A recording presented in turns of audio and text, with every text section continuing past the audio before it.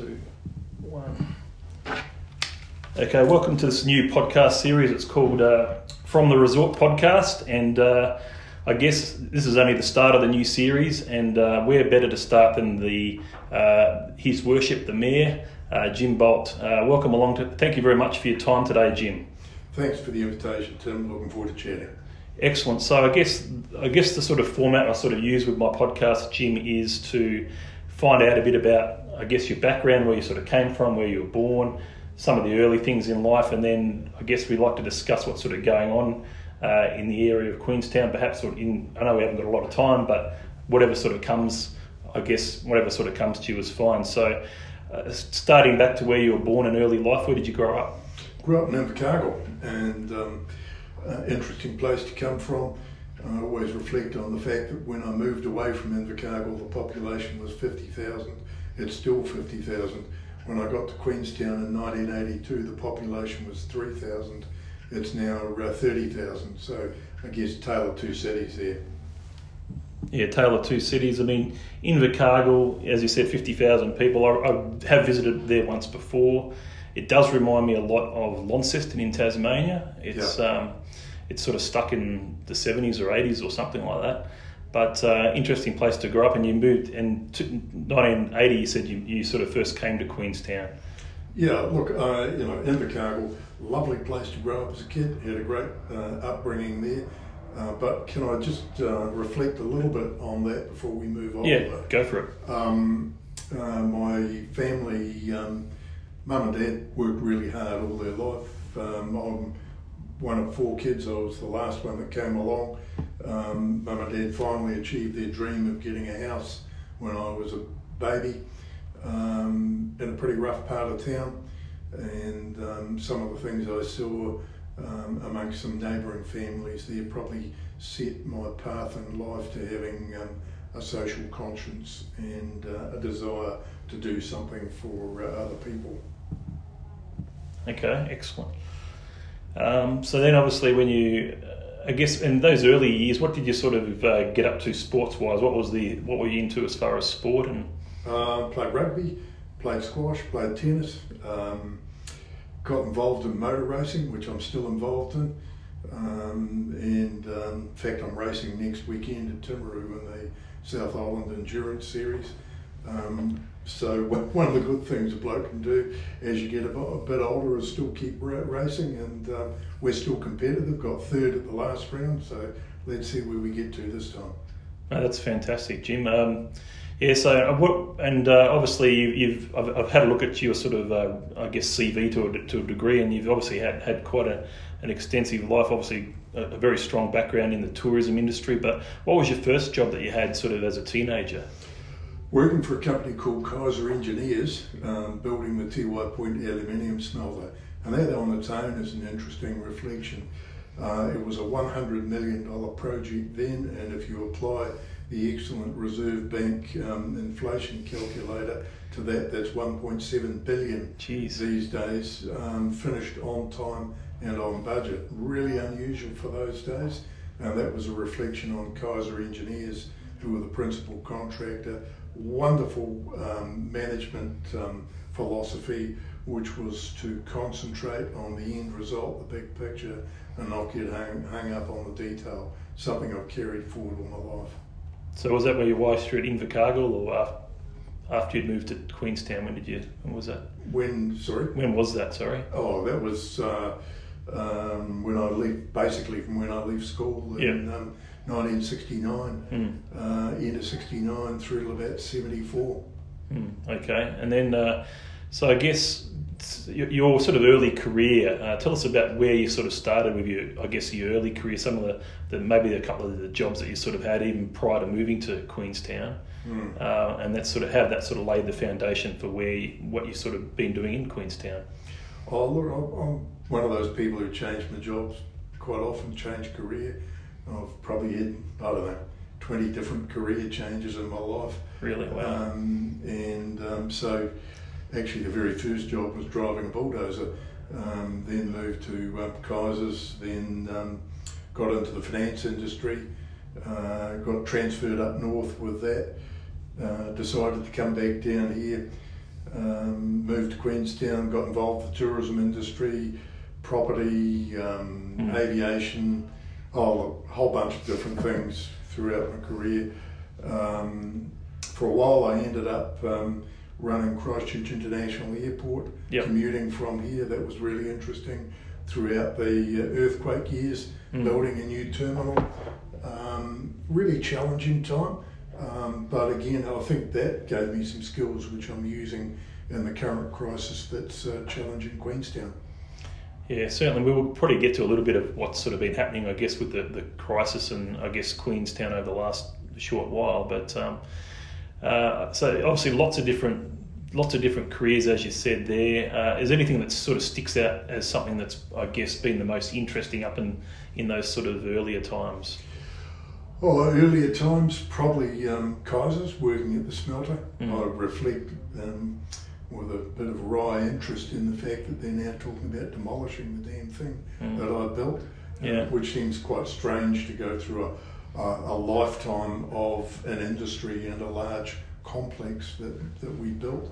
I've always enjoyed the asset financing business. I'm still involved in that. I own a 1/3 interest in a sizable asset financing business that's trucks, bulldozers, diggers and things that we finance. Good, challenging industry.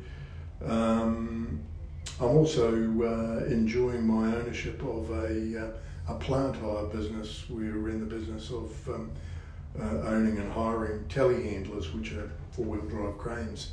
And I've got around 60 of those spread around New Zealand. Really interesting business and thoroughly enjoying that. But probably aside from what I'm doing now, in terms of a rewarding challenge, my time at Christchurch Airport was the most rewarding and challenging at the same time.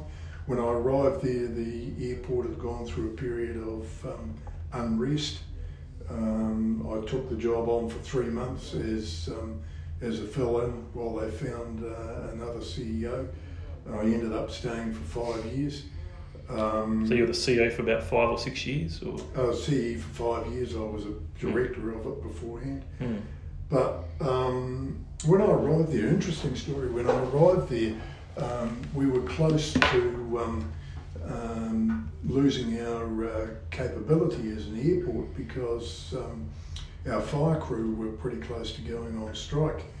And so I went over and visited the fire crew. Obviously can't have an airport without fire crew. And they'd just been ignored and they wanted somebody to take some notice of them. And it came home to me when I went to see them the first time, and one of the guys said, "Oh, you're the new CEO. I've been here 9 years and I've never met the CEO before." That says something.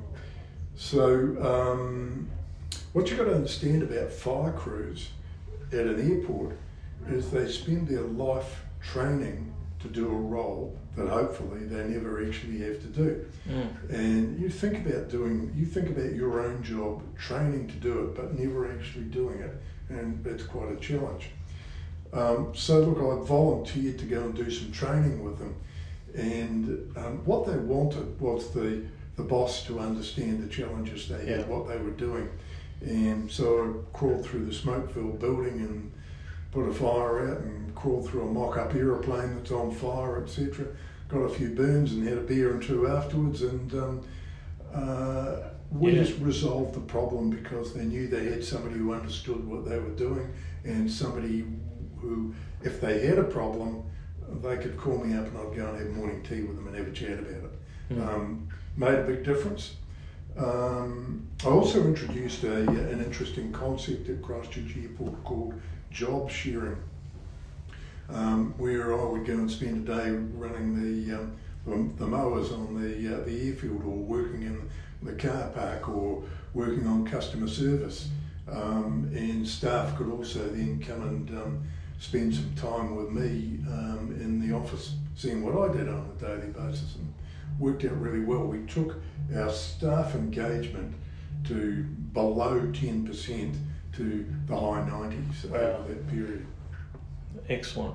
So I guess being the mayor of Queenstown, I guess, when did you first, I guess, have the inkling that you wanted to become the mayor of this beautiful area of the world? I think you've been mayor for 4 years.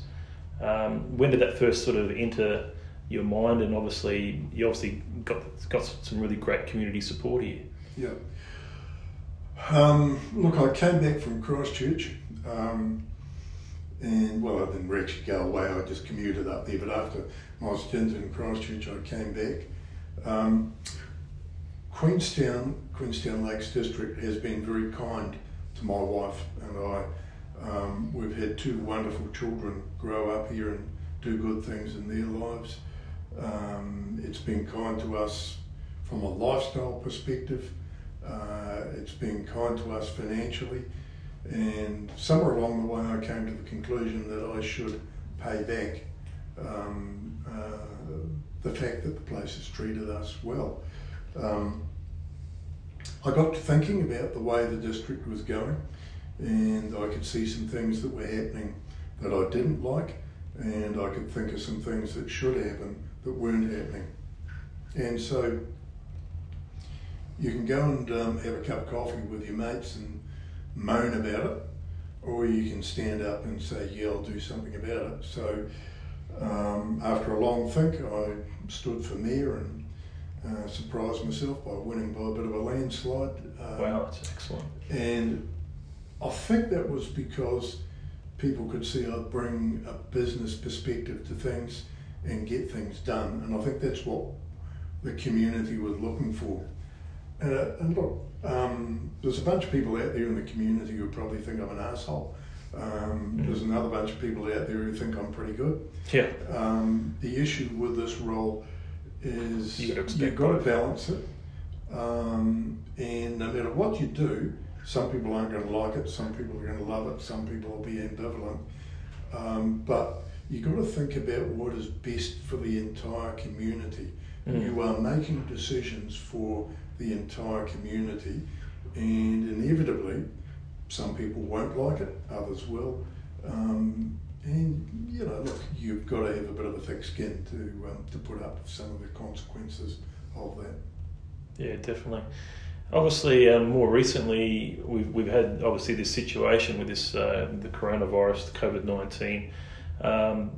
You obviously, I think from what I've seen, you seem to play quite well with the media, and I remember seeing this thing where you jumped off bungee jumping just as you got into stage 2 of lockdown, or after stage 2 of lockdown. Tell us a bit about that experience, because that's something quite interesting and got worldwide attention, I think.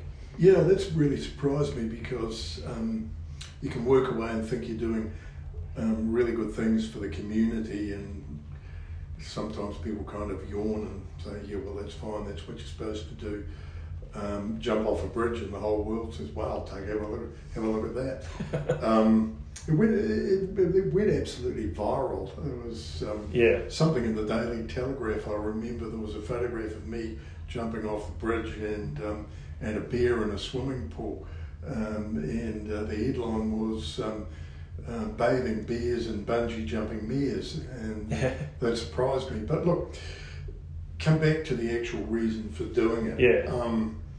What we wanted to say was Queenstown's back and it's open for business. That's what I figured. And you can come here.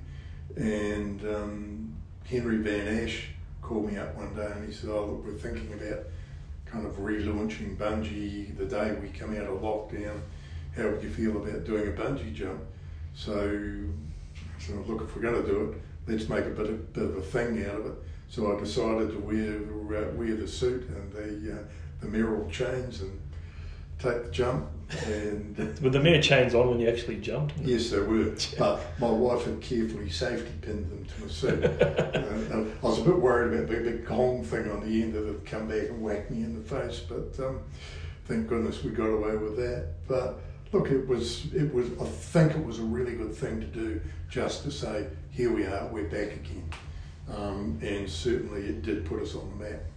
I mean, it's going to be a challenging time. I mean, from what I've seen since I've been here, the atmosphere still seems to be, it's got that electrical feel a bit. You don't notice as many tourists, obviously, but you still got this good feel about the place. And you got to remember that we live in the most fabulous part of the world. Full stop, end of story. So, firstly, it's an enormously rewarding place to live. You feel good living here. I mean, take a look at the day outside. Go and take a look at the mountains. You just can't help but feel good here. I still jog a bit, and running around Lake Hayes on the weekend, I just came back and felt like I'd had an adrenaline shot. It's just, you just feel good. So that's a big part of it. If we locals feel good, sooner or later the visitors will come back again when markets open up. But look, wind back to when coronavirus first hit. Kind of the latter part of last year in 2019, everybody's reading about this coronavirus thing. Oh, it's a Chinese thing, it'll be all right, it's not our problem. Suddenly it started to come out and be more and more.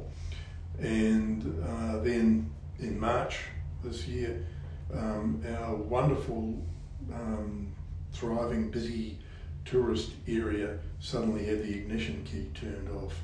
And it was really like a scene out of an apocalypse movie in the downtown area. You're waiting for the tumbleweeds to roll down the street. There was just nothing happening. The place was completely shut down. And it was quite surreal. And at the time, I remember thinking, how the hell are we ever going to survive this if this goes on for a decent period of time?